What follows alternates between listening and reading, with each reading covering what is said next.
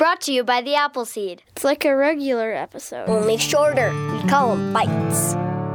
Thanks for joining us for an Appleseed Bite, a tiny little episode of the show, just a single story long, just a few minutes in case you've only got a few minutes and you want to fill those few minutes with some great storytelling. We've got a great story for you today. And of course, we want to remind you that we drop a few of these bites each week in preparation for our big Thursday episode drop. Thursday is the day when we bring you a full hour filled with stories for you and your family, all kinds of tales, including this week, a story from Bill Harley, recorded live in the Appleseed studio called Happy Birthday, Mrs. Nottingham. Just the centerpiece story in an hour filled with stories about, well, frankly, about the generation gap. And since that so often occurs between students and teachers, it's an episode about students and teachers, too. You won't want to miss a single word. In the meantime, I'm pleased to be joined in the studio by one of our assistant producers, Lacey Ivy. Lacey, thanks for joining me. Thanks for having me. And tell us what we're going to hear today. So today we're going to hear a classic Donald Davis story, and it's called Jack Moore Builds a House. It's just a fun little story of his childhood and a neighbor that he had and the lessons that this neighbor taught him of what's really important in life. Speaking of learning from between generations, right? Yeah, this is a terrific story for that. And of course, Donald Davis is the wonderful North Carolina storyteller who has thrilled audiences for decades and decades and decades, not only with traditional Jack tales and things like that, but perhaps his most beloved stories are stories of his own childhood. This is one of those. And again, it's called Jack Moore Builds a House. Happy to bring it to you as today's Appleseed Bite. When I was about 10 years old, my dad sold a tiny corner of our land to a man named Jack Moore. Jack Moore and his wife Ada were young and married, and Jack wanted land on which they would build their first house. With the sale of that land, there started one of the most interesting and educational periods of my lifetime. You see, Jack Moore built his own house, and I helped him every step of the way, whether he needed my help or not. He would get off his job at 3 in the afternoon. He worked the day shift at the rubber company. I would get home from school about the same time. I would meet him across on the other side of our pasture, and I watched from the digging of footings down to the last drop of paint. My vocabulary improved, helping him build that house. I learned words like sleeper and soffit, besides all those other little short words he seemed to use sometimes to get all the pieces to fit. There was only one thing wrong with Jack Moore building the new house. He worked on the new house on Sunday. We would get up at our house and get ready to go to Sunday school at the Methodist church.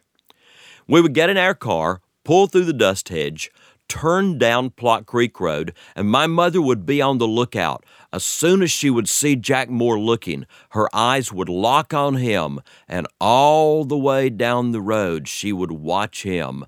Then she would turn back to my daddy and say, Jack Moore doesn't go to church. Well, as soon as we got home from Sunday school that day, I went across the pasture to see Jack Moore so I could tell him what my mother had said. I'd learned that if I told people what my mother said about them, I would get to hear 2 stories instead of just one. I said, Jack, guess what my mama says? He said, I don't know if I want to know what your mama says. I said, my mama says you don't go to church. He sat me down and he said, son, let me tell you something.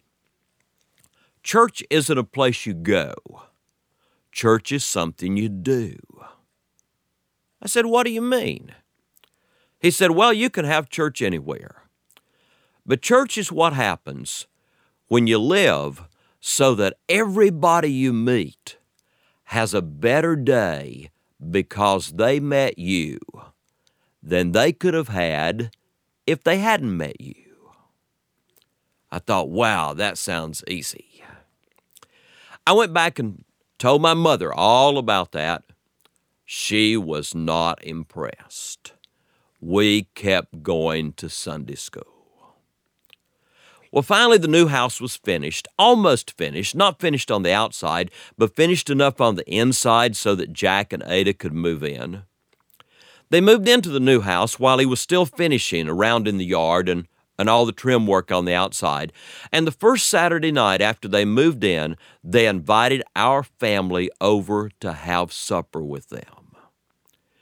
We went over to the new house, cooked hamburgers on a grill, had supper, and then we went in the Moores' living room, and we saw the first television set I had ever seen that was turned on. I'd seen a television set in the furniture store before, but back then they didn't turn the sets on in the stores because my daddy said nobody wants to buy a television that has all the programs already used up on it. But we turned on the television there in the Moores' house, and we saw in living black and white Red Foley from Renfro Valley singing the Salty Dog Rag, and Lawrence Welk with bubbles going up and silvery-looking snow just staying all over the picture. We went home that night, and it had been a great day. The next morning, we got up on Sunday, and we started back to Sunday school again. As we went down the road, my mother was on the lookout, and she spotted Jack Moore at the top of a big A-frame ladder painting the trim work under the eaves around the house. When we got home from church that day, while my mother fixed dinner, I walked across the pasture to watch Jack Moore painting. He was at the top of that big A-frame ladder now at the end of the house, and as I got closer, I could hear that he was painting to music. Back and forth in big, long strokes, Jack Moore was painting to the most beautiful music I had ever heard. As I got close to the house, Ada met me at the door, and she took me inside, and we followed the sound of the music into the living room. And there on the television set, playing music for Jack Moore to paint by, was the Mormon Tabernacle Choir. I watched them sing, I listened to them sing, and I could look out the window and see there at the top of the ladder Jack Moore painting in perfect time with the music. The program came to an end. I looked at Jack as he stopped painting. All of a sudden, the announcer came on, and the announcer said, "This program has been brought to you by the Church of Jesus Christ of Latter-day Saints." And then I knew what Jack Moore was. Through that window painting, he was one of the Latter-day Saints. Years later, I think back to what I learned in Sunday school. In Miss Herman's class, I learned not to hit Michael Tuttle with trucks. In Miss Bowles' class, I learned to blow out all the candles on your birthday and your wish will come true. In Miss Sloan's class, I learned that fourth graders are too big to play with toys. That's about all I remember. But I'll never forget what I learned at Jack Moore's house. That if you really want to have church, it's simple. All you got to do is live so that everybody who meets you has a better day because they met you than they would have had if they hadn't. Builds a House, a story told for you by Donald Davis.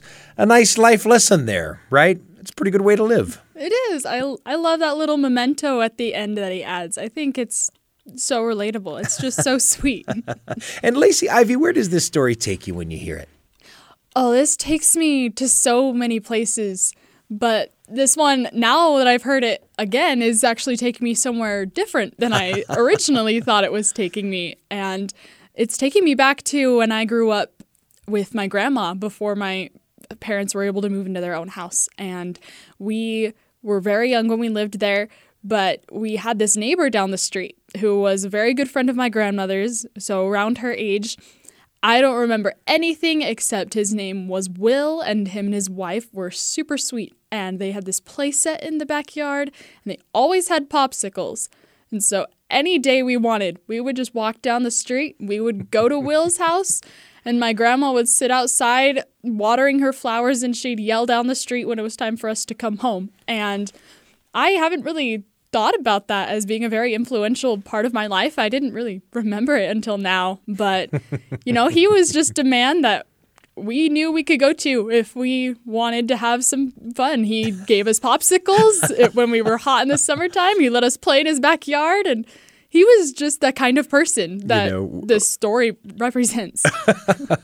We had, as you talk about that, we had across the street from us when I grew up, Grandma and Grandpa Smith. They were not our grandma and grandpa, but they were grandma and grandpa to the whole neighborhood. And just as you described, anytime we wanted one, we could go over and get a popsicle. And it seems like every good neighborhood has somebody like that, right? Oh, yeah.